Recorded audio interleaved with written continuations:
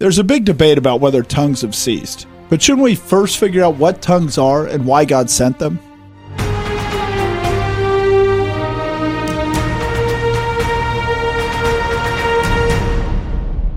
Welcome to The Conquering Truth. I'm Dan Horn. I'm Jonathan Sides. I'm Charles Churchill. And I'm Joshua Horn. Many theologies want to say, oh, the Bible says this and the Bible says that about things that it doesn't really speak on, or it doesn't say what they say that it says. But one of the most blatant examples of just twisting the scriptures is what Pentecostalism does about tongues. They come up with this idea because of what happened at Pentecost, where people spoke in tongues, and then people heard in their own language. That this is the manifestation of the Holy Spirit. This is the manifestation of the power of the Holy Spirit. And so we should be seeing that in churches now. But what does the Bible actually say about tongues? What are they, and why did God give them? So the New Testament discussion of tongues more or less starts with that story from Acts 2. But then it's a major feature that Paul is dealing with in many of his letters. He gives instructions to the churches for how to handle this, what it means. And so we're going to spend the podcast sort of breaking that down.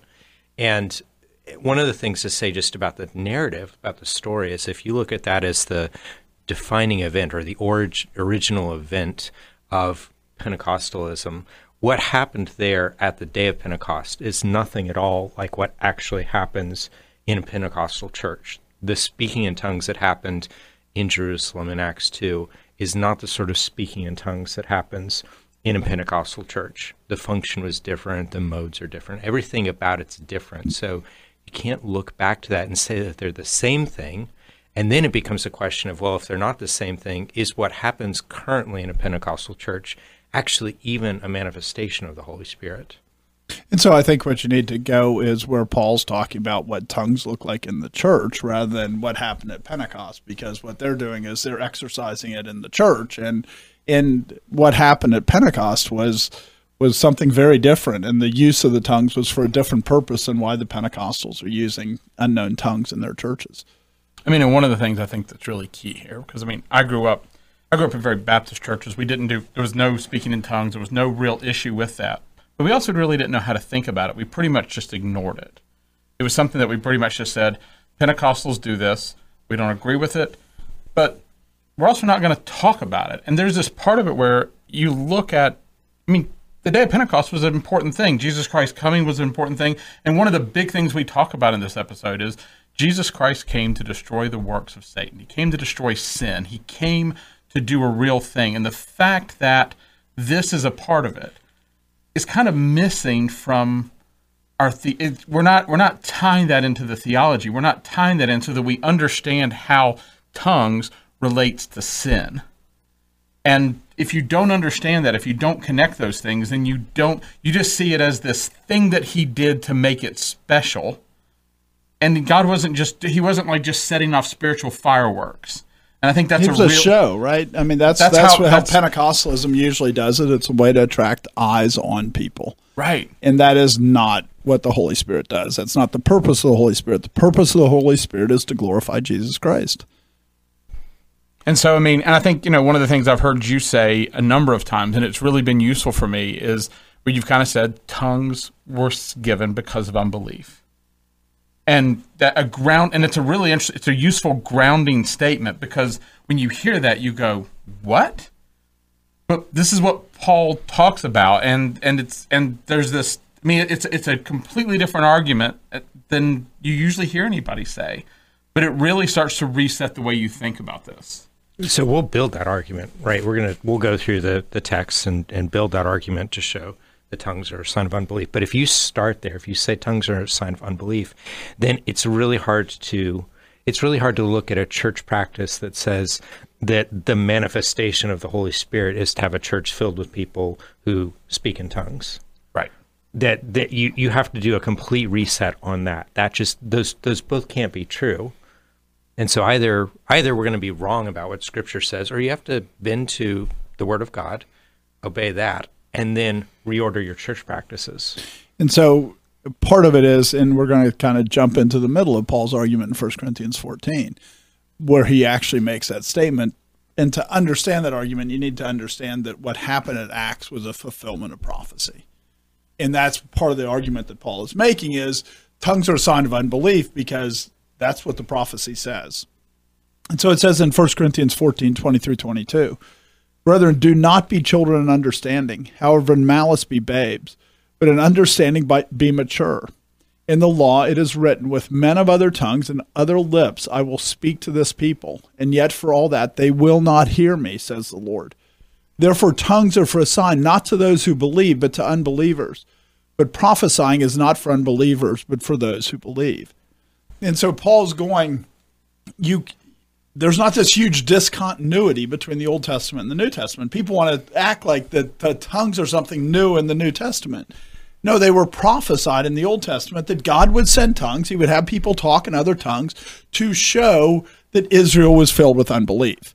And so the people are going, oh, look at Pentecost. It's wonderful. All these people heard in their own language.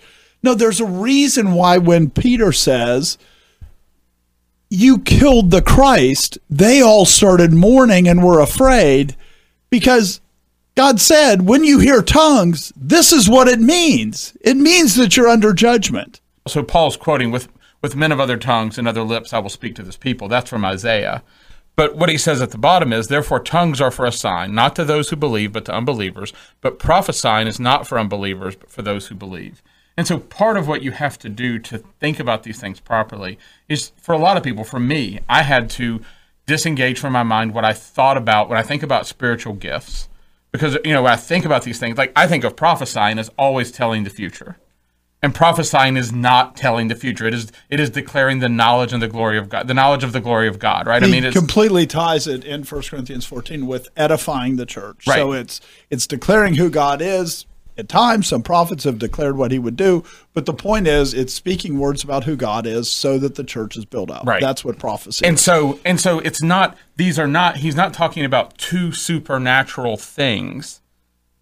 He's not talking about, he's not, or they are both supernatural. I understand, but what I mean is they're not miracles. The way people think of miracles. The way people think of miracles. And that's what I mean is we have this thing where we've put these into these hard categories and we've defined them really strictly. And those things don't mesh with how Paul is using the terms. That Paul is talking about things, the use of something, the function of something, what it does, what it allows you to do, what it allowed God to do. And the reason why it's a sign is because of what these things mean. And so I think this is really useful as you go to this, as you go and start walking through this. It's a level set in how to think about what God is doing. Because what happens in Pentecostalism is they exalt, basically three things, but one of them never really happens except in a show, right? Which is healing. Healing almost never happens. Even Benny Hinn's nephew now is coming out and saying that they had never healed a single person. If you were actually sick and you were coming up to Benny Hinn, they would chase you off because you didn't want. You need people that can be fake, right? So that they look like you did something. And so, but then the other two are prophecy, but they would say it's foretelling. And then the other one is speaking in tongues. And so they would almost always tie speaking in tongues and foretelling really tightly together. That person who can speak in tongues, then you should believe when he tells the future. And both of them are using these terms in a way that Paul didn't mean at all. And this isn't what Paul was talking about when he talked about prophecy. He was talking about edifying the believers. When you say you're going to get a new car next year, that's not about edifying the believers. That's not about building them up. That's not about, it's understanding who God is that builds up the believers. And so Paul says you prophesy to edify, and their prophecy has nothing to do with edifying. And then their speaking babble has nothing to do with tongues. But yet they go, we're the Pentecostals. We're the ones that are embracing what happened at Pentecost. And the reality is they're rejecting what happened at Pentecost. And we should put a link in the episode below because, we spend a chunk in the episode on translations talking about how even just the fact that languages are confused, that there are different tongues, goes back to sin in the world. It goes back to the Tower of Babel. And there's just this part of it where we've lost that idea. And it's useful if you want to think about that more before you listen to this. You want to jump over there. You want to listen to it later. It's really useful to think about those things because if you think of tongues in the wrong way, you're going to keep stumbling over this. I think we should go back to what Paul is referencing and kind of walk slowly through Isaiah 28, because Isaiah 28 is what he's quoting from. And part of the reason that people get tongues wrong is they get their eschatology wrong, because it's directly tied to eschatology. Because they can't accept what God is saying happened at Pentecost. What happened at Pentecost is what Paul's saying is these faithful people at Jerusalem, right? The Bible tells these devout men that were abiding in Jerusalem. You know, God's saying by having them speak in tongues, they're not believers, because tongues are given for unbelievers. And so it's a sign of judgment on Israel and a sign of judgment on the Jews. But yet, if your eschatology is the Jews are the chosen people of God and God is not replacing them, then you're stuck in this idea that that can't be what that is. But that's exactly what God says that it is. And that's what Paul says it is. It's a sign for unbelievers. That's why it happened at Pentecost, because it's a sign for unbelievers. So let's read from Isaiah 28, starting in verse 2. And this is a pretty long passage, and it takes a while to be developed. But this is what Paul's quoting from in 1 Corinthians 14. And he's not using it any differently than Isaiah was using it. So you have to understand the context of Isaiah so you can see this is about the judgment on Israel. So Isaiah 28 says, "Behold, the Lord has a mighty and strong one, like a tempest of hail and a destroying storm, like a flood of mighty waters overflowing, who will bring them down to the earth with his hand." So he's starting out by saying, I'm going to judge Israel. Now he judges Israel with Assyria, and then later he judges them with Rome. But he's saying, I'm going to judge Israel. And he's going to judge Israel because of what they do with his word. So it says, the crown of pride, the drunkards of Ephraim will be trampled underfoot, and the glorious beauty is a fading flower, which is at the head of the verdant valley, like the first fruit before the summer, which an observer sees. He eats it up while it is still in his hand. In that day, the Lord of hosts will be for a crown of glory and a diadem of beauty to the remnant of his people. And so the whole idea is, and this is what's happening at Pentecost, the whole idea is that he's going to come and have people speak in an unknown tongue so that you know that Israel was rejected. You know that the Jews were rejected and that is now a remnant that is going forward, which is exactly what happened with Christ. Christ takes a remnant out of the Jews, just like the Jews were a remnant out of Israel. He takes a remnant out of the Jews that are faithful. And so one thing that you see with the tongues is it is about declaring that you all think you're believers and you're not. It's about creating this separation between those who believe and those who don't. It's about setting up a remnant.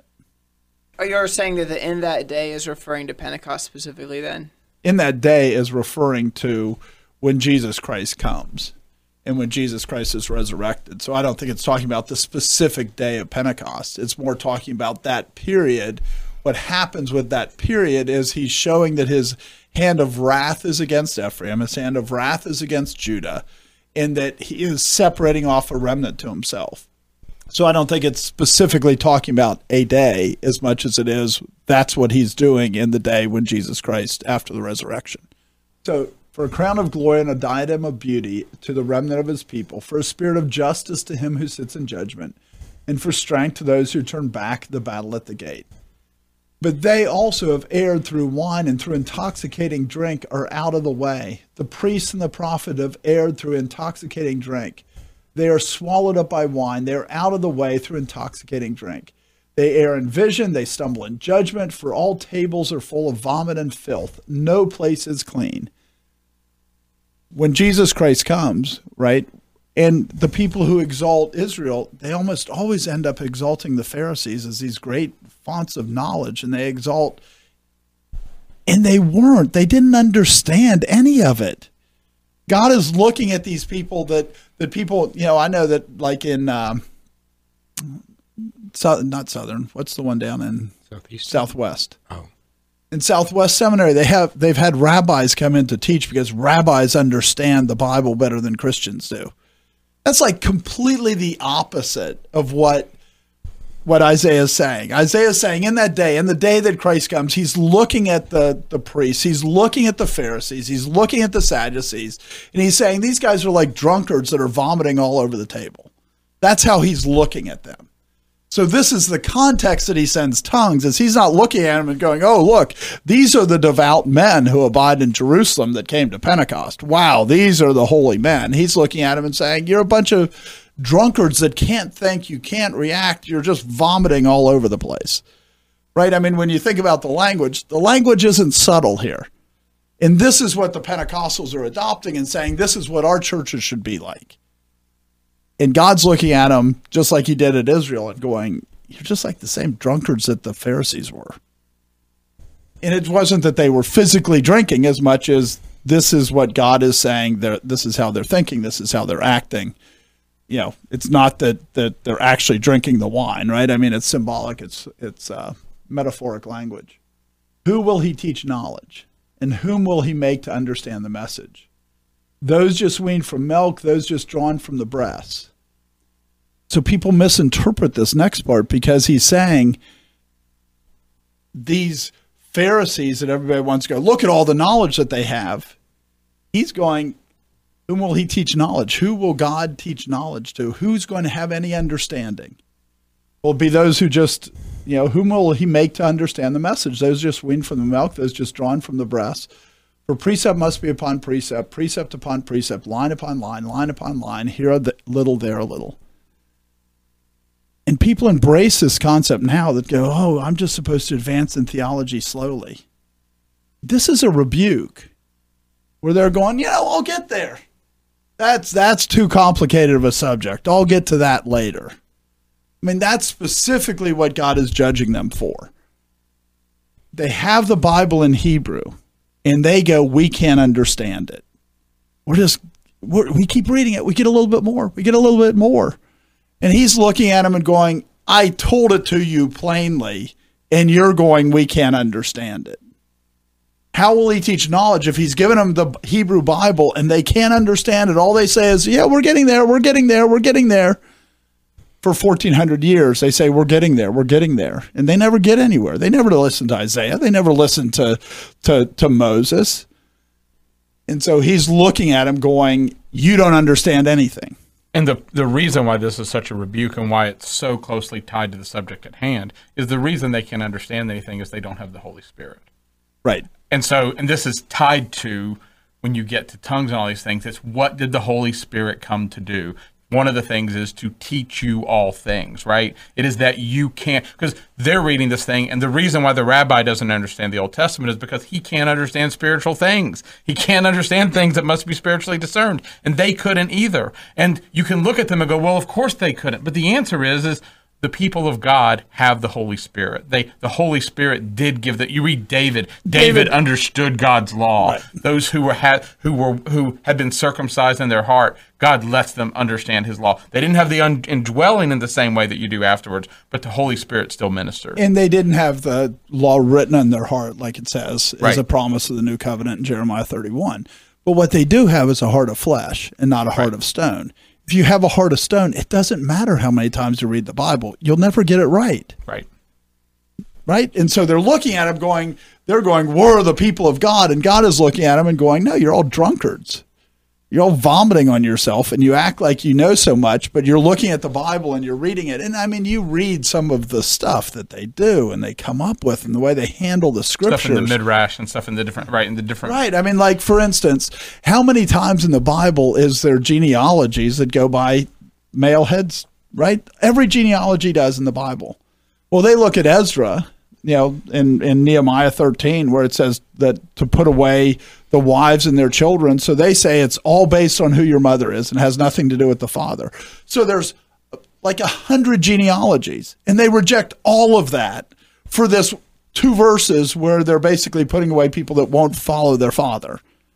And they go, therefore, the children are named after their mother and they're of the line of their mother, even though nowhere in Scripture does it say that. But yet that's this idea, right, is that they keep reading it and they keep studying it and they keep coming up with things and they keep logically reasoning from it, and it's all false. It's all wrong. It's all confused because they don't have any knowledge. But they go, oh, yeah, we're figuring it out. We're figuring it out. With stammering lips and another tongue, he will speak to this people. So this is the context. The context is Israel, Judah received the word of God in Hebrew, and they said it's impossible to understand it. You can't grow with it. You can go a little bit. We'll keep working at it. We keep working at it. We keep working at it. We'll understand. And God looks at them and goes, I wrote it to you in your language and you can't understand it. So therefore, I'll show you that you're unbelievers. I will show you that the day has come where I'm going to separate the remnant from all the unbelievers. That's this day of the Lord, right? And so he's saying, I'll show you that that's happening when people come and speak to you with other tongues. And that's the sign of tongues. It's to testify that Israel was filled with unbelief, that Judah was filled with unbelief, except for the remnant. And it was about separating a remnant. And yet, the Pentecostal churches want this to be the sign that they have the Holy Spirit. And it's like the opposite reason from why God sent the tongues. He sent the tongues to go, you're not believers. You're so sure you're the people of God, and you're wrong. With stammering lips and another tongue, he will speak to this people, to whom he said, this is the rest with which you may cause the weary to rest. And this is the refreshing. Yet they would not hear. God gave his word. He gave his law not to be cruel. He gave his law to be a blessing. He gave his law so that the weary would have rest. Right? He gave the law so that the promised land would be the land flowing with milk and honey. He gave his law to be a blessing, to be a refreshing, so that people could live together in a way that would cause a prosperous society. Read Deuteronomy 28 about how much prosperity they would be if they would just listen to the law of God. But they wouldn't listen. And so God says, they would not hear. So he gives it to them in Hebrew. They speak Hebrew, and they refuse to hear it. That's why he speaks to them in a different tongue, because they wouldn't hear the Hebrew. Yet they would not hear, but the word of the Lord was to them, precept upon precept, precept upon precept, line upon line, line upon line, here a little, there a little, that they might go and fall backwards and be broken and snared and caught. He did it so that people would know that Judah was not the people of God anymore. That's what happened at Pentecost. That's why it was sent, so that people would go, they're not the people of God. They had the Bible in Hebrew, and they said, we can't understand anything. And so God said, you're not my people. You don't have my word. You have it written on pieces of paper. You don't have it in your heart and in your mind. And so that's what tongues are to show. That's why they're a sign for unbelievers. That's the argument Paul's making. That's why he quotes here. It's translated somewhat different with other tongues rather than with stammering tongues. But that's what he's quoting from, so that people look and they go, you're filled with unbelief. When you started the discussion with that, the only way you get here is through a misunderstanding of eschatology.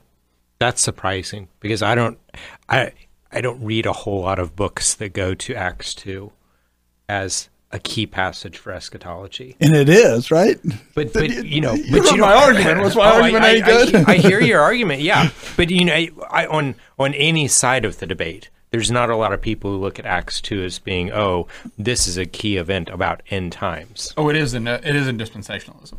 I mean, I'm bringing this up because I think we've just recently done an episode on dispensationalism, and it's really important to get, if you don't understand, because the end of that passage is that they might fall and be snared. And the point of this is the whole point of this period in here was for God to show the need for the Holy Spirit to come. It's to both show that Israel was not the people of God, that Israel was not. Israel was always a type; they were always a picture, right? And so it's to set these things up so that when Pentecost happens, it's a really big deal.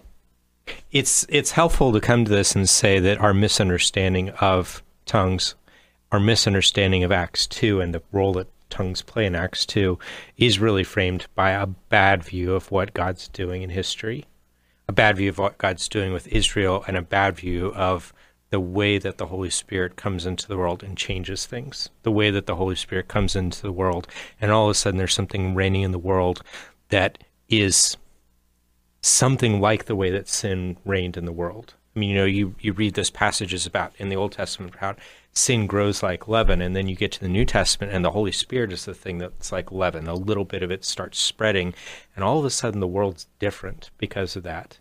And we see that here at Acts 2, but in making it different, everything's different. I mean, in the tie into eschatology, I mean, in Isaiah 28, it's very clearly tied in because he's saying this is why he judges them. This is why he's rejecting them, right? And, continuing, therefore, hear the word of the Lord, you scornful men, who rule this people who are in Jerusalem, because you have said, we have made a covenant with death, and with Sheol we are in agreement. When the overflowing scourge passes through, it will not come to us, for we have made lies our refuge, and under falsehood we have hidden ourselves. The reason they could hide themselves under lies and under refuge is they had the Word of God, right? The Word of God, including the Old Testament, is the discerner of the thoughts and intents of the heart. If they wanted to know, they could have known. Right. But they didn't want to know. They wanted to make lies their refuge. They made a covenant with death. And so they decided that they would reject what would give eternal life, and that they would, and understand they had a heart of stone. I'm not rejecting the need for the Holy Spirit, but at the same time, God can rightly judge them because he gave them the words of life, and they refused them. They just said, who can understand this? And you hear this about, we've made a covenant with death, and you think that that's hyperbole, but then you remember what they said in the New Testament when Jesus is on trial and they say, let his blood be on us and our children. They're making a covenant with death. And literally, they're making a covenant with death there. Right. I mean, and what's really interesting as you're saying this is I remember conversations we've had because you're talking about how the rabbis didn't understand. Gamaliel, everybody gives Gamaliel props for saying, hey, if it's of God, leave it alone and it'll last. Remember what Jesus Christ, afterwards he's walking on the road to Emmaus and he comes with these guys and they sit there and they go, haven't you heard, where have you been that you haven't heard about this Jesus? Where have you been living under a rock? And then Jesus takes the Bible and explains to them what happened. Gamaliel couldn't do that. Gamaliel is the best scholar they had. And Gamaliel had no idea what the Old Testament was about. He watched everything happen in Jerusalem. He watched all of these things unfold. And all he could say was, just leave it alone. Maybe it's of God. Maybe. It might be. And then his disciple, Paul, God gives him a heart of flesh, and all of a sudden he can go, this is what this means, and this is what this means, and this is what this means. He goes from holding the coat for those who kill Stephen to becoming just like Stephen. And so, you have to bring these things together when you want to think about this. So to continue, right, just to make sure that we all recognize how much this ties to, that proves that this day that was earlier is the day of Jesus Christ's resurrection, and that period immediately after. Therefore, thus says the Lord God, behold, I lay in Zion a stone for a foundation, a tried stone, a precious cornerstone, a sure foundation. Whoever believes will not act hastily. Also, I will make justice the measuring line and righteousness the plummet. The hail will sweep away the refuge of lies, and the waters will overflow the hiding place. Your covenant with death will be annulled, and your agreement with Sheol will not stand. When the overflowing scourge passes through, then you will be trampled down by it.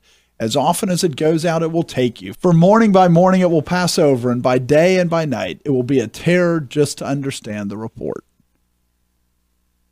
Right? God says, I'm going to set Israel as this thing that I'm going to wipe them out, and I'm going to set a cornerstone, Christ, the sure foundation. I'm going to set justice and righteousness as the measures of it so that you can measure off the cornerstone. In the sign of this happening is the tongues. This isn't separate from the tongues. The tongues are the sign of that he set Christ is the sure foundation, the cornerstone. So when you think about later in Pentecost, when Peter says, you killed the Messiah, the fact that they just heard the tongues, if they knew that, do you understand why they'd go, men and brethren, what shall we do?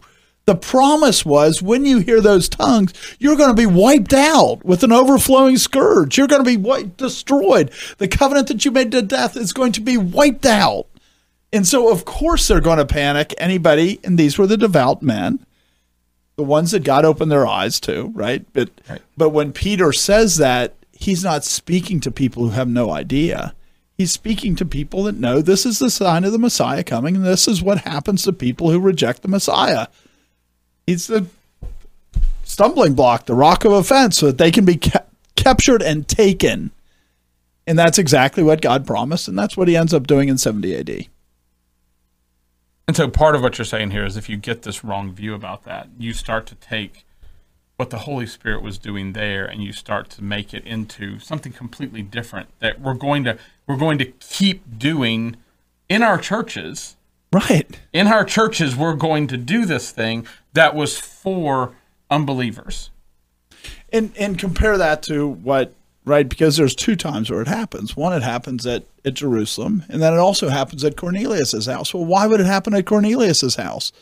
Well, this is about saying that you're going to destroy the people who were the people of God, and you're going to bring in other people, a different remnant. So guess what? It was sent to unbelievers. In the one case, it was sent to believers who thought, or unbelievers who thought they were believers, which was the Jews. In the other case, it was sent to people who said, we're far off from the covenant of Israel. And God goes, no, you're close.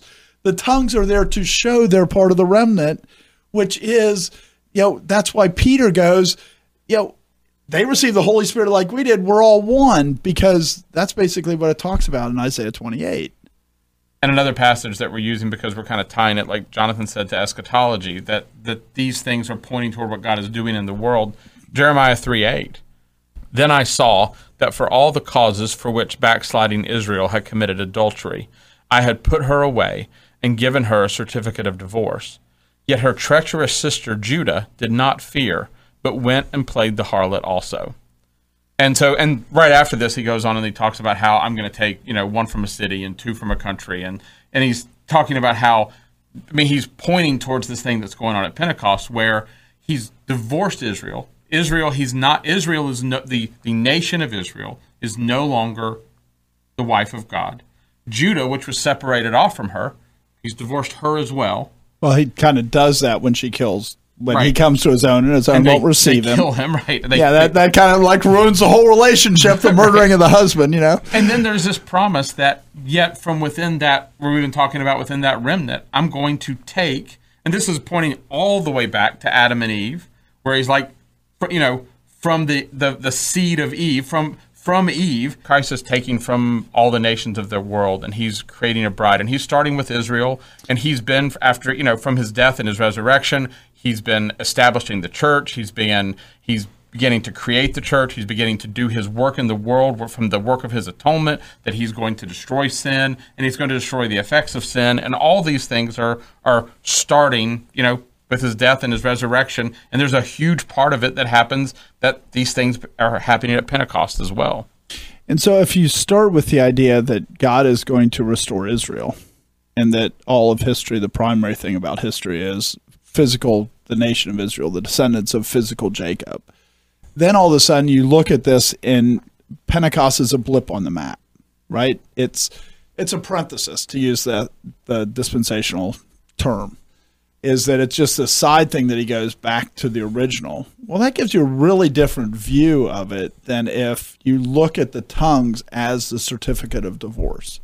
Because that's effectively what the tongues were. He's saying to them, you are no longer my bride. He writes Isaiah 28 saying, when you see this, you'll know you're no longer my bride. And then they see it. And so, it ties to this idea. And so then all of a sudden tongues have, if you look at tongues as being like a certificate of divorce, then all of a sudden when you say, oh, let's have tongues in our churches, all of a sudden you go, wait, why? As opposed to when you're at Cornelius' house, there's a real sense that when you see the tongues, it's like Israel is not my people anymore. So other people can join with it. But so I could see people, if there's any tongue speakers still listening, I could see them. Then they haven't been paying attention. Well, I could see them saying, well, it's all well and good, all this you're talking about Israel and this, that, and the other, and Israel's no longer God's people. And, the tongues were a sign of this on Pentecost. But how can you say that the tongues don't have a place in the church when Paul in 1 Corinthians 14 is saying, here's how you do it. You have the interpreter, you do 2 or 3, where it doesn't sound like he's saying, why do you have tongues? It sounds like he's saying, here's how you do it correctly. But he also is very clear, right, which is where we started, which is tongues are a sign for unbelievers. So why do you have tongues in a church? Well, you have tongues in a church for unbelievers. So if you think you're going to edify the body by having tongues, that's the wrong way to think about it. Because the point of tongues, he's very clear. The point of tongues is tongues are for unbelievers and prophecy is for believers. But you're also making an assumption there that, I mean, we could point to any of our other podcasts. You're making the assumption that the church is for believers and not for unbelievers too. And when you first come to an environment, you're going to have a mix, right? And so then there's a place for tongues. But as the church matures, the idea of desiring tongues is a really big problem. Because what every church should desire is not to hear from somebody who cannot speak in their native language. They should desire for the church to be mature so it has its own teachers. So there's times when Paul when Paul's at Ephesus and he's speaking in Ephesian, whatever the language of Ephesus was, and most of them had their own local language. Well, him having the gift of tongues more than any man, he spoke to them in Ephesian. And that was a great blessing to them, but that was also a transition because at some point when he meets with the elders of Ephesus and Miletus, I hope that they're preaching in their churches in their native language and they don't need somebody to come and speak to them in tongues anymore. Because that's what the church is the church should desire to move away from tongues, not move towards tongues. Wouldn't you expect that a lot of churches would have a lot of unbelievers in them? Like our church has a lot of children. And what's the purpose of speaking in tongues? There's no purpose to speak in tongues. Well, The reason, though, that they want to speak in tongues, what the Bible says is that prophecy is for edifying and speaking in tongues is for unbelievers. Well, those children, when I speak in English, they can understand me, at least some of what I say. And so having somebody that's a Spanish speaker come and have it translated, why would you do that? The only reason that you do that is because you don't have any English speakers that actually understand the Word of God. So the idea of desiring tongues, is there a place for tongues? Sure. In the maturing of the church, there's a place for tongues. But every church should desire to get away from that. Every church should desire to grow people that actually understand the Scripture, that can actually speak in their native language, and that you don't need tongues. What's the purpose for tongues? I mean, and I think one of the things, like I'm not going to try to reestablish, because we actually spent in that episode on translation talking about this for a while. But I think we actually live pretty far down the path of where Christ's kingdom has actually changed the world in a lot of ways. Like you were talking about, like we just don't even realize how many languages there used to be. We don't I mean, there's so many fewer languages today. We've talked about how there was no such thing as German. There was no such thing as French at one point. Having a language just called French that you could go into a country and expect people to be able to understand you. There's been so much that's been pushed back and dealing with because of the translation of the gospel and all these things. And so there's this part of it where when we get here now, it's almost like conspiracy theories because of ignorance. We have this ignorance of the world that once was. People go, they're always talking about speaking in nonsense tongues, and you go, no, they've been talking. This is the problem that the apostles faced, is to go into a place where you would have 10 different groups of languages, and and the gospel needed to come to them. And how was that going to happen? And God, in His mercy, allowed Paul, who was the main missionary, right? He could speak in more tongues than any man. He was able to speak to them so that unbelievers could be called in to the gospel. I think this is another thing that would be worth talking a little bit more about. The idea of when people are speaking in tongues, in the Bible, are they speaking in a different language, like a language that you could go to the store and buy a dictionary for, or are they speaking in, Well, I mean, there's some verses that people reference where there's a reference made to new tongues. There's a reference made to the tongues of angels. So is that what are they speaking in? And how? I mean, and are we saying they're always speaking in a language where you can go buy a dictionary for it? Well, and this is, we use the term tongue in English to mean a language. When we say tongues, we don't mean that it's just somebody babbling. But yet, we all of a sudden think that if it's a biblical use, it could have been translated language and it would mean the same thing.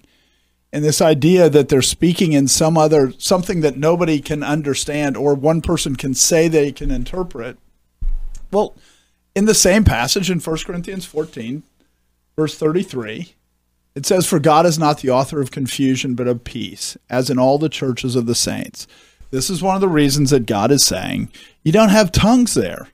In this idea that you're speaking and you're having people speak and nobody can understand what they're saying, that it's just babbling. Well, that's ridiculous. That's completely contrary to why Paul is saying that you would order your church. It's about order. It's not about confusion. And so somebody going up there and going blah, blah, blah, blah, blah, blah, blah, blah, blah. I mean, that's confusion.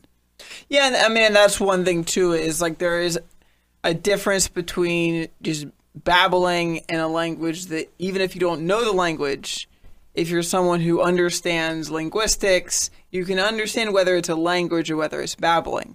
And so, why can't linguistics look at videos from Pentecostal churches and say, wow, this is so interesting. This is a language we've never identified before. It has all the markers of being a real language, but yeah, we've never identified it. Why can't you send that video to people in other churches, other Pentecostal churches, and have them interpret it and have the interpretations match?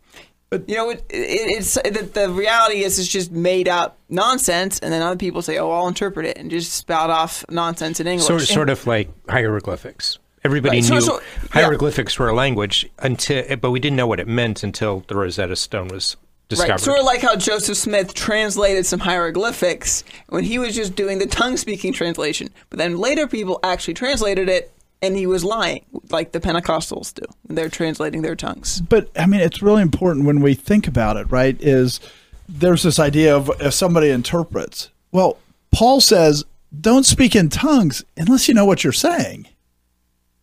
Now, when I go places, like if I go to Nigeria, I haven't mentioned that this episode yet. You've not. I mean, it's very appropriate. But when I go to Nigeria, frequently I'll have somebody stand beside me and interpret.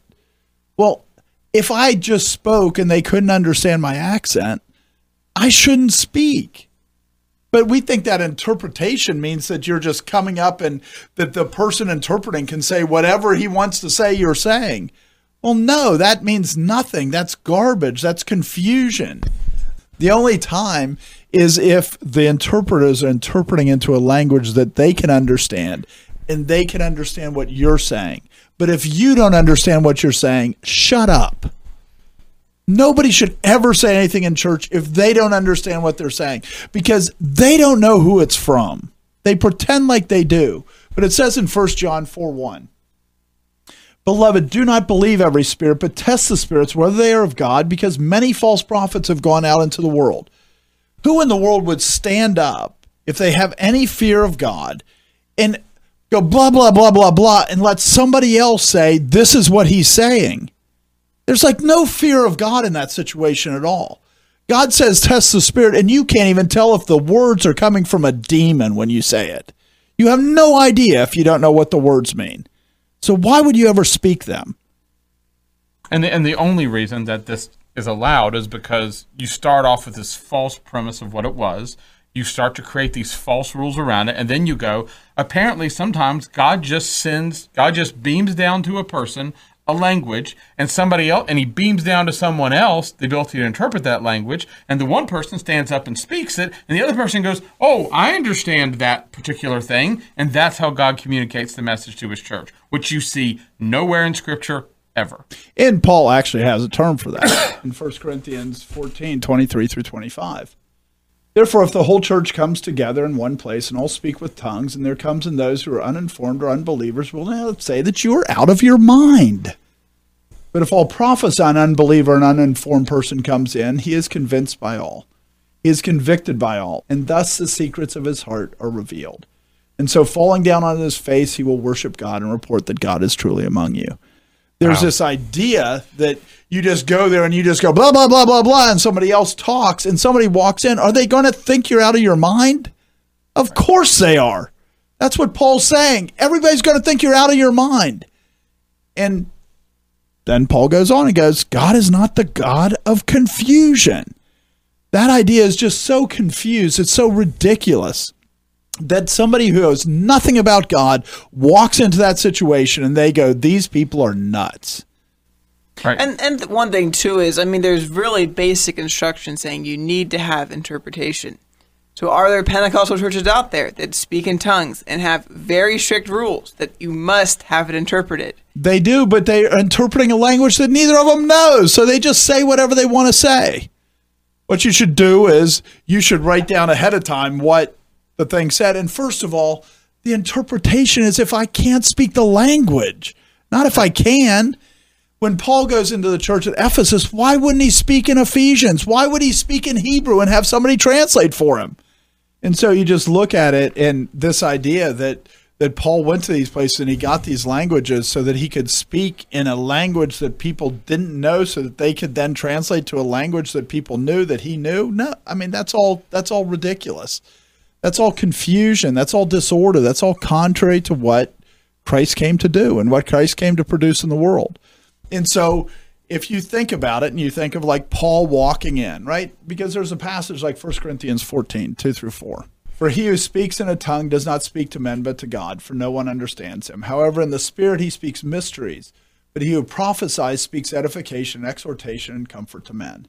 He who speaks in a tongue edifies himself, but he who prophesies edifies the church. How are you edified? You're only edified through knowledge. You're not edified through not having any idea, not having, blah, blah, blah does not edify. And so when it says, for no one understands him, it's not saying he doesn't understand. It's saying nobody he's talking to understands. So think of Paul at Ephesus again. So Paul at Ephesus, if he was going to teach, what would be the most natural language for him to teach about the Old Testament from? For him? Hebrew. Yeah, Hebrew. But if he goes to Ephesus and he starts speaking in Hebrew, who's going to be edified by it? The only person who understands is God, besides him. He's preaching to him, but he himself, right? Because when you preach a message, you actually build up yourself. So who would be edified? If Paul went and preached in Hebrew, who would be edified? Paul would. What would it do for the church? Nothing. He speaks mysteries, is what this says. He speaks mysteries. And think of the mysteries Paul could have spoken from the Hebrew. But yet he doesn't. He speaks in whatever their native tongue was because he's trying to edify the church. But the person, so the Spaniard that walks in to a church and he starts speaking in Spanish, he might be thinking of things of God. And, there's lots of times when I preach that I come to a deeper understanding about something. But he wouldn't help the church at all. And Paul says, don't do that. But to say that he could be edified by speaking a language he doesn't understand, in verse 4, it says he edifies himself. If he doesn't understand the language, he's not edified. You look at Ephesians 4. Ephesians 4 says that how is it edified? He gives teachers, he gives apostles, he gives prophets so that they can edify the church. They edify the church through teaching of knowledge. If you don't know what you're saying, you don't edify yourself. So the idea that no one understands includes the person speaking, that makes no sense because he wouldn't edify himself. Which is what most Pentecostal churches do, is that they have somebody who's interpreting and somebody who's saying something that they have no idea what they're saying, and yet somehow they think that's speaking in tongues. That's not speaking in tongues. Paul speaking Hebrews at the church in Ephesus, that would be speaking in tongues, and he's not allowed to do that unless there's somebody that can translate the Hebrew. But if he can speak in the Ephesian language, he should speak in the Ephesian language. And that's what it's talking about in 1 Corinthians 14. Not the blah, blah, blah garbage. The blah, blah, blah garbage is almost literally what it says in the Hebrew in Isaiah 28. I just have to say, you're doing a horrible job of imitating people speaking in tongues. I don't know. I've heard some. You want to take a stab at it? I do not. I mean, and this changes the way you think about the purpose for these things. I mean, because it's like, if you in the whole chapter, 1 Corinthians 14 is about one thing: desire prophecy and not speaking in tongues. Right. And so there's this part of it where it's like, could there be a time where you have someone in your church who has something that would be worth them saying to the people, and they don't speak the language, but there's someone who can translate for them? That can happen. I mean, when you go to Nigeria, you go there to preach, and you have to have someone to translate, and it's painful, right? You know what I mean? It's painful. It's slow. Not efficient. I mean, and so it has to be worth it to do it, right? And there are times where people do it to show off. You know what I mean? There are times where somebody speaks language, and I've occasionally been in times where someone spoke in a language, they had someone else translate, and the person who spoke could speak English absolutely fine. Right. You know what I mean? And so there's this part of it where... We had somebody at a prayer meeting, all of a sudden he starts praying in Spanish because he was showing off, because he was a missionary to some... It's like... And nobody else in the church could understand. There was one or two, but he could speak English. He was an American, so why is he speaking Spanish? Nothing to do with edifying the believers, nothing to do with building the church. It was all about building his ego. And so, I mean, it changes things. I mean, could you have a time where there's a person in a prayer meeting who is praying, and it's worth having them pray and having someone translate, because their prayers, either the church needs to be edified by knowing the things that they're struggling with, and could there be times where that's going on? There could be times for that. You know what I mean? There's a real reason for that. There is no place to pray where you don't understand. Because you go to a lot of these countries that are very affected by Pentecostalism, and what they think is that you're supposed to pray and keep praying until this language bursts out of you that you don't understand, and that's when you're drawing near to God. And Paul goes, don't pray unless you understand what you're saying. And Paul says, for the crowd that's with you, if they don't understand what they're saying, how can they say amen? How can they join with you in that prayer? So don't pray in a tongue. There's no reason to pray in a tongue because they can't join with you. If the only way you can express it is in Hebrew, go pray by yourself in Hebrew. There's no reason to do that in the meeting of the church if nobody understands Hebrew. That's what Paul's saying, and that's what God's saying through Paul is the church is about understanding.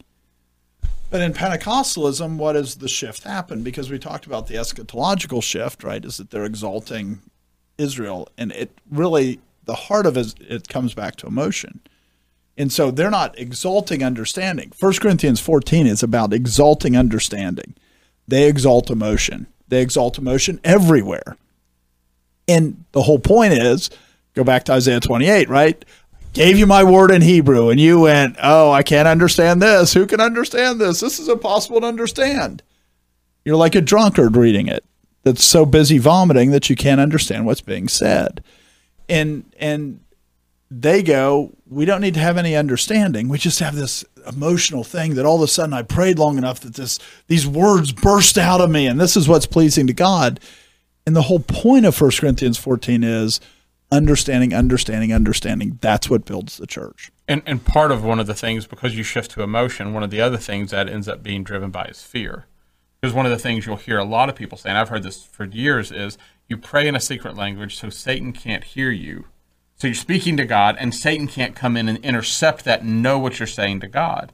But what they've forgotten is what does that mean? The power of God is that salvation. Where does salvation come by? Faith cometh by hearing, hearing by the word of God. What was the benefit that Israel had? They had the oracles of God, and so understand the power of God is the truth of Scripture and preaching it so that people can hear it and understand it, not hiding it from pretend.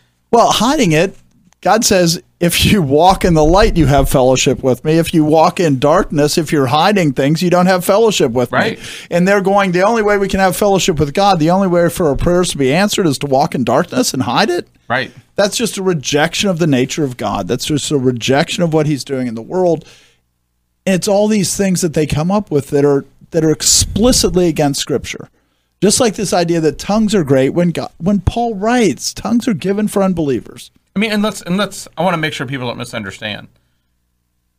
When you go somewhere to a place that doesn't understand your language and you speak tongues, it's not a curse on you for speaking it, and it's not a curse on them for speaking it. When you're saying it, it's hearing it. You mean for them hearing it, for them translating it, for people translating it. you're not saying any of those things. None of those things are bad things in and of themselves. They're because unbelief exists in the world is part of the reason why that's continuing. I actually think that you have a church that, like, I go to Nigeria and I say this all the time. Not necessarily. Right, that's what I'm saying. When you go to another country and you speak. Oh, absolutely. Right. Not. That's fine. Right. Yes, absolutely. Because sometimes you can get an audience because you're a foreigner.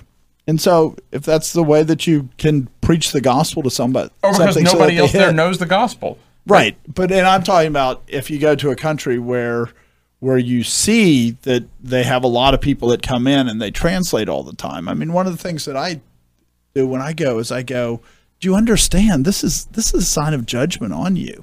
The fact that you have me here and translate. Because the church can only get edified at half the rate because it takes so long to translate. This is a huge waste of time. But it's a huge waste of time because you're failing to do what you're supposed to be doing. Because it says very clearly in Hebrews 5, for though by this time you ought to be teachers, you need someone to teach you again the first principles of the oracles of God. And you have come to need milk and not solid food. For everyone who partakes only of milk is unskilled in the word of righteousness, for he is a babe. But solid food belongs to those who are of full age, that is, those who by reason of use have their senses exercised to discern both good and evil. So a church that wants tongue speakers coming in, they're basically saying we're too immature to actually understand the word of God. And that should really cause them to be afraid, because Isaiah 28 says, I gave you my word in Hebrew and you wouldn't read it. You have a church that name the language. Now, in Nigeria, it's English, it's Hausa, whichever language you want, Yoruba, Igbo, all of those have a Bible in their language. But yet they need people to come and teach them again the basic oracles of God. It's because of unbelievers. And even when you see it in the church. I mean, like a lot of the places you go into, they'll go in Nigeria, they'll go, you're teaching, and it reminds us of the stuff that our fathers, that we remember our fathers knowing. And so there's this part of it where they go, we've forgotten it, and there's not a teacher among us who can teach it. And like you said, so I mean. So even then, when you look at tongues, you shouldn't be going, oh, wow, somebody came from a foreign country to speak to us. You should be going, this is really a sign of our failure, because tongues are pretty much a sign of failure unless they are truly an unwitnessed community. Paul talks about how, he only went to territory that had not been plowed by anybody else before. Well, he's a good one to get the gift of tongues more than any other man, right? Because he's going to unplowed territory. And so, but most of us go to territory that's plowed. And if you're going to a place where you bring in foreigners to preach, that's a sign of unhealth in the church. So what about like reading Calvin? 'Cause I mean, I'm not saying in the church. I'm saying like at home, because you can't read Calvin.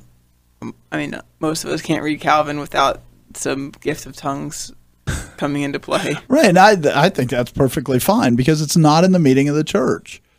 And there's a difference between the preaching of the word and even building a systematic theology. I mean, I do think that they're different, and it's very different a meeting of the church and not the meeting of the church. 1 Corinthians 14, he's very explicitly talking about the meeting of the church.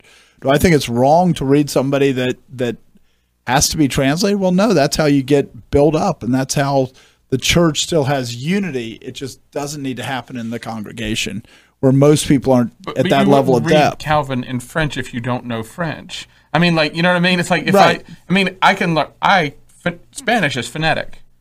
If you could put Spanish text in front of me and I can read it all day. It's very phonetic. I can read French, they just throw away half the letters and you have the right pronunciation. But I'm just saying, if you put Spanish down, I could read it. And I'm not saying it will sound fantastic, but it won't sound bad. But there's no point in me reading Spanish.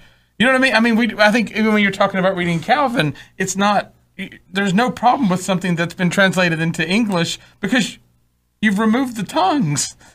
I mean, you know what I mean? There's a part of it where, I mean, it's been dealt with. And in the end, it's an English speaker that's writing it in a real sense. Right. Even though he's using it based on what Calvin wrote, it still is an English writer that's writing it. Right. And so that's what I mean I don't want to confuse. It's not like because something was in a language at one point and it's been translated. The point here is not to look at it with that came from a different language at one point. I mean, because there is one spirit across every tribe, every tongue, every nation. All the Bible that most of us read was translated, and we there's a real part of it where, I mean, otherwise everybody has to learn Hebrew and everybody has to learn Greek, and God didn't seem to say that was what was fundamentally necessary. So, I mean, tongues. The fact that tongues exist in the world are a great blessing to deal with the fact that languages were confused. But in the church, they don't have much. There's not a place in the church unless there's unbelief in the church, and you're dealing with that unbelief. And prophesying is not writing. Prophesying is preaching. I mean, that's the more direct connection, is the idea of making a proclamation. We've kind of been raising some of the objections and some of the issues that, kind of like that people would say about, well, what is it? That kind of Pentecostalism frames the way it builds its practices of tongues around. But there's some way I don't know that we've really dealt with. I mean, I don't know that we've said, like in 1 Corinthians 14:5, Paul said you should desire to speak in tongues. And how do you deal with that? I mean, I'll read the passage. I mean, I wish you all spoke with tongues, but even more that you prophesied. For he who prophesies is greater than he who speaks with tongues, unless indeed he interprets, that the church may receive edification. It's pretty obvious, right? I mean, the whole point of the people who say, oh, Paul wishes you could speak in tongues, Paul makes the point that the reason to speak in tongues is so that it can be so that you can prophesy. Right. And the goal is for the church to be edified, and the church is edified through knowledge. It's not edified through somebody going blah, blah, blah. If they can speak English, speak English. That's how to edify the church. And so when he says, I wish you all spoke tongues, I wish I spoke tongues. I mean, I wish I could speak Hausa. I wish I could speak Yoruba. I wish I never had to be translated, because it's very difficult to be translated. It cuts the flow. It does all kinds of other things. It's very hard to edify the body with translation. It just is. I mean, it's not impossible, certainly, if people don't know, but it would be much better if I could get people that understood things well enough to be able to preach so I never had to in a different language, or that God gave me the gift of tongues, which he has not. He definitely has not up to this point. But, and so when you look at it, this idea that you wish, sure, you should wish you could speak in tongues. It doesn't mean that you wish you could babble like a fool, like a madman. That's not what he's saying. What he's saying is you should wish to be able to speak in tongues so that you could edify the body, which means that you have to speak with understanding to edify the body. And you think about putting it in context. He's writing the letter to the church in Corinth because they're disordered on every front. And he's really trying to bring order back to a church that doesn't know how to practice church discipline, doesn't know how to take communion, doesn't understand about women speaking in church, doesn't understand tongues, go down the list. And he's just hitting them on every front. You need to bring order here. And that one verse from later on in 14, I think it's 23, where he says, if a whole church had people speaking in tongues, an outside observer is going to come in and say, you're out of your minds. And I remember the story you told about how you were fighting. Last time you were in Nigeria, you had a Q&A session with a bunch of people, and you're talking about this subject because they always want to talk about tongues. I was talking about prayer, and they said, well, tongues are the central part of prayer. It's like, wow. Everything goes back to that. So you're talking to them, and you keep coming back, and you quoted that verse and silenced the room. It's like that got through. Oh, the Bible says... Another specific question that they asked was, so what do you call what we're doing then? Because if speaking in tongues is speaking in languages and we're being moved and we're doing this, so what do you call it? And then I read that verse, and that silenced the room. It's called being out of your mind.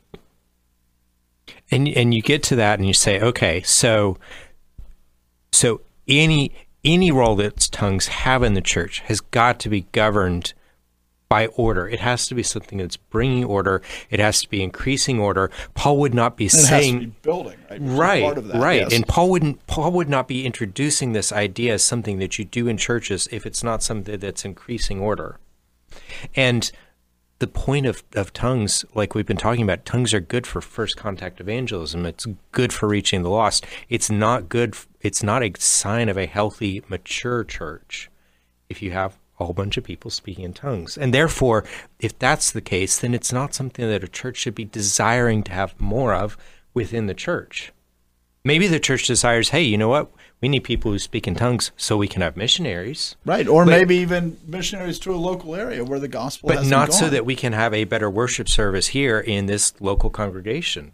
That's not the point of tongues. And the point that that Paul makes repeatedly is the point of the church is to edify. It's to build up believers, and tongues don't do that. Tongues are the slowest way to do that. Sometimes I get translated, and hopefully the people are built up, but man, that's inefficient. Even like what we've started in Nigeria was to try to train pastors so that you get pastors that have a deep enough understanding that can speak in their native language. That would be much better than me going. But yet the church instead goes, we want people speaking in tongues. No, we should want there to be no need for people to speak in tongues. That means the church has matured.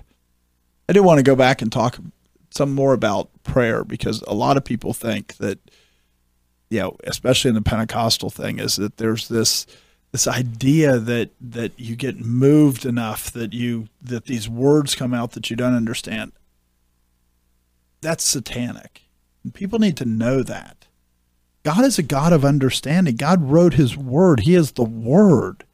He's about knowledge. He's not about, you burst out in these words that you don't understand.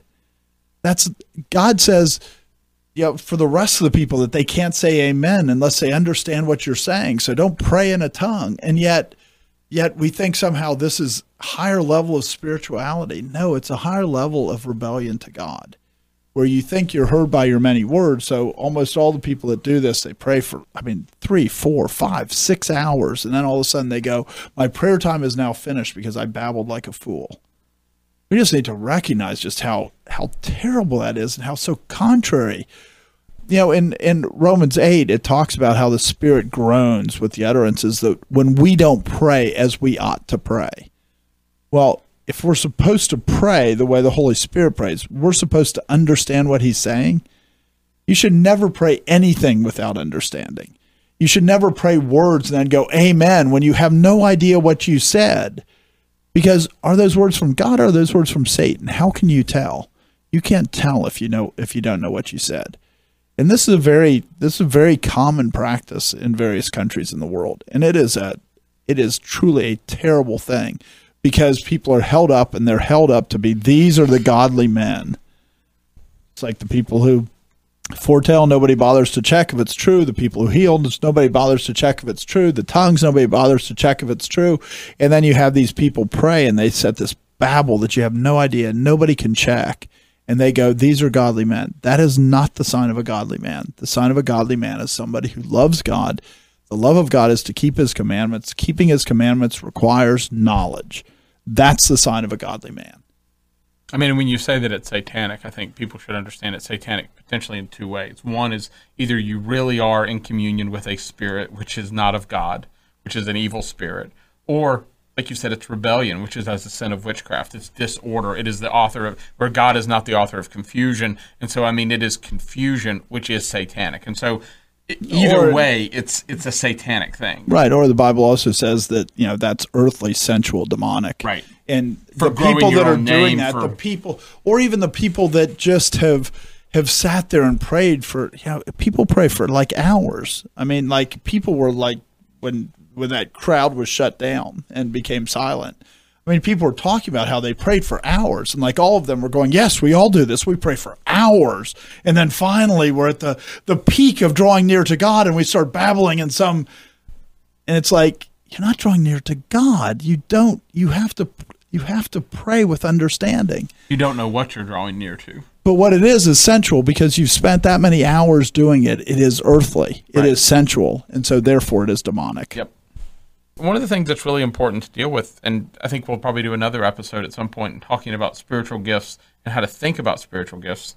But when you say that Paul was gifted with the gift of tongues more than any other man, this didn't mean that it was always this magical thing, like you said, where Paul had no idea what he was saying, that God gave Paul the ability to learn languages. And that from Paul's perspective, that Paul could pick up languages really quickly, and that was a gift that God gave him. And that it wasn't like he had no idea how it was going on or what was going on, that he could hear someone speak, and he could begin to speak to them very, very quickly. And that is a way of thinking about spiritual gifts, which goes against the babbling sort of thought. Well, when you think of the gift of tongues, and if you think that Paul doesn't have any idea what he's saying, so Paul goes into a city like Laodicea or wherever he goes. and they're speaking a very local dialect. Like most people spoke a very local dialect that was a lot harder to travel. Usually only the elite would have the common languages. It would be a local language. And he walks in there and he's going to evangelize those people. How do you evangelize those people? Not by saying, even speaking Laodicean where you don't know what you're saying. You have to know what you're saying. When Paul says he has the gift of language more than any, or the gift of tongues more than any other man, it wasn't that he could just pronounce words. He had to know the language. He had to be able to say, this is what I'm saying when I say this. Because otherwise, what good is it? It's useless. And so Paul, when he goes to these cities and you read about, first he goes to the Jews and then he goes to the Gentiles. This happens over and over and over as he goes through on his missionary journeys. Well, when he goes to those Gentiles, when he goes to the synagogue, he could speak Hebrew. And a lot of them would understand, although my guess is a lot of times he didn't speak Hebrew because they wouldn't necessarily know Hebrew that well. It would be like going into a Roman Catholic reading church. Hebrew maybe than they would. They might be able to read it but not speak it. And he would walk in there and he would be able to talk in their language. That's what meant having the gift of tongues. And when we read about tongues, we forget that we've seen this in the church for 1,000 years because this is really common, right? After about 400, everybody started to preach in Latin. How many people knew Latin? Right. The priest did, and nobody else knew Latin. The rich, the rich well-educated, did, but right? not for very long. Sure. And then it dies out. Well, that's exactly what it's talking about in 1 Corinthians 14:2, is that they stand up in front and they spoke in Latin. Who did they edify when they spoke in an unknown tongue? They were the only one who understood. And we look at it, and we had this example in the church for 1,000 years of rebellion, right? Clear rebellion against 1 Corinthians 14:2. And now we want to make it about babbling and voices instead of saying, no, this is one of the reasons that the Roman Catholic Church became the Roman Catholic Church, is because the people stopped edifying the body. All they did is speak in Latin. So all they did was build up themselves, and they didn't build up the body.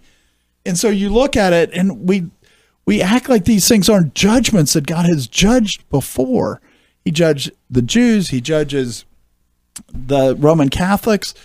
And he's judging the Pentecostals because he puts this spirit where they don't actually want to hear from God. You're back to Acts 20, or you're back to Isaiah 28, where they have the word of God, but they don't want to hear the word of God. So because of that, they go to tongues.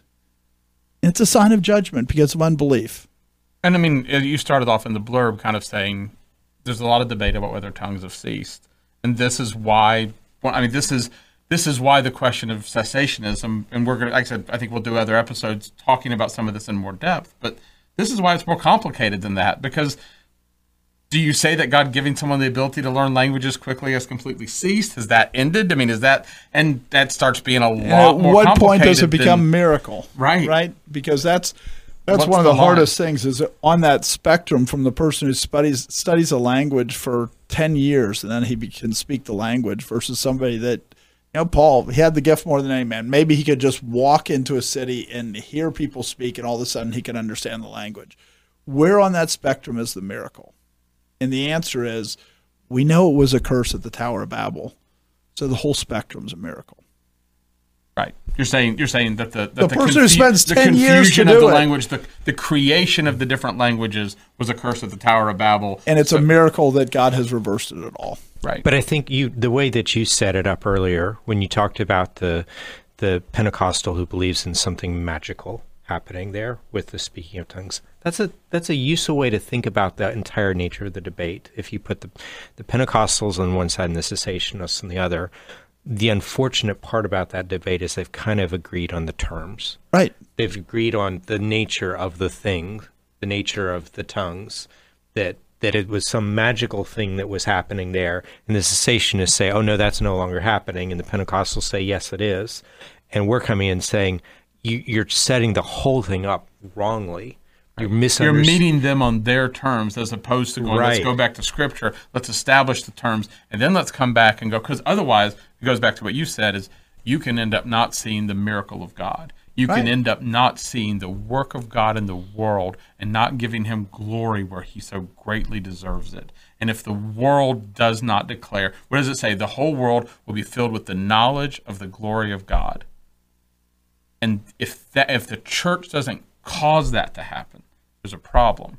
And so I think some of this is we need to go back to Scripture, and we need to let our thinking change, let our mind be conformed, and then we come back to these things and we go, they're just wrong. I don't need to debate with them in the way that they're wrong. I need to debate with them and change and show that they're wrong.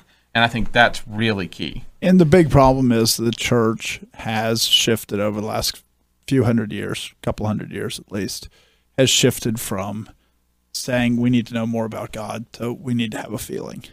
And as long as you go with the feeling, tongues promote that and push that forward.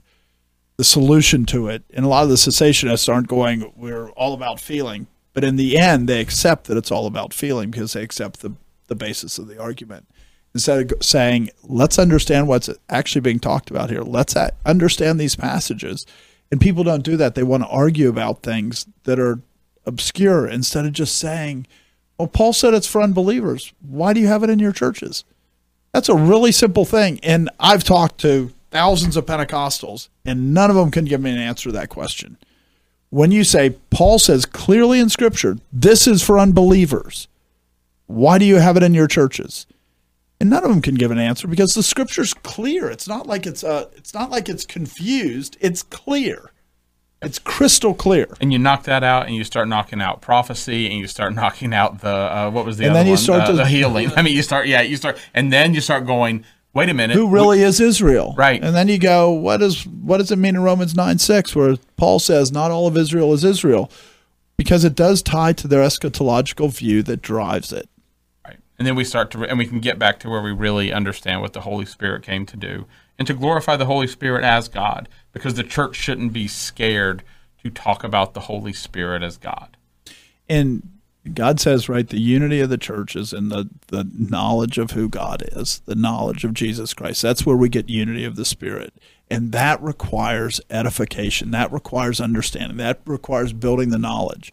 The way that you keep all these splinter groups and all this other stuff, the way you don't fix the problem is deal with tongues instead of dealing with how do you build up the understanding? And the church needs to get back to the business of building up the understanding, which we've lost for a few hundred years. And Reformed and non-Reformed, because the Reformed love to read books a lot more than they love to read their Bible. And the answer's in the Bible. The books aren't inherently bad, but the answers are in the Bible, not in the books, because the books have errors. Every man has errors. The Bible doesn't. The Pentecostals want to argue that the sign of having the Holy Spirit is that you speak in tongues. And there are some churches that basically they force you to, and they have classes on how to do it and all these other things. And just like we talked about, not understanding tongues was because of a lack of knowledge. There's also a huge lack of knowledge about what it means to have the Holy Spirit and why God sent the Holy Spirit. God's actually very clear in Ezekiel 36:25-27. Then I will sprinkle clean water on you, and you shall be clean. I will cleanse you from all your filthiness and from all your idols. I will give you a new heart and put a new spirit within you. I will take the heart of stone out of your flesh and give you a heart of flesh. I will put my spirit within you and cause you to walk in my statutes, and you will keep my judgments and do them. The sign of having the Holy Spirit is you keep the statutes of God. You keep his judgments. You do them. It's not speaking in tongues. It's not prophesying. It's doing what God said, which is why the church needs to not worry about tongues and all this other stuff and get back to the business that it was given to by God, which is to edify the believers so that the believers understand the statutes of God. They understand the commandments of God so they can do them.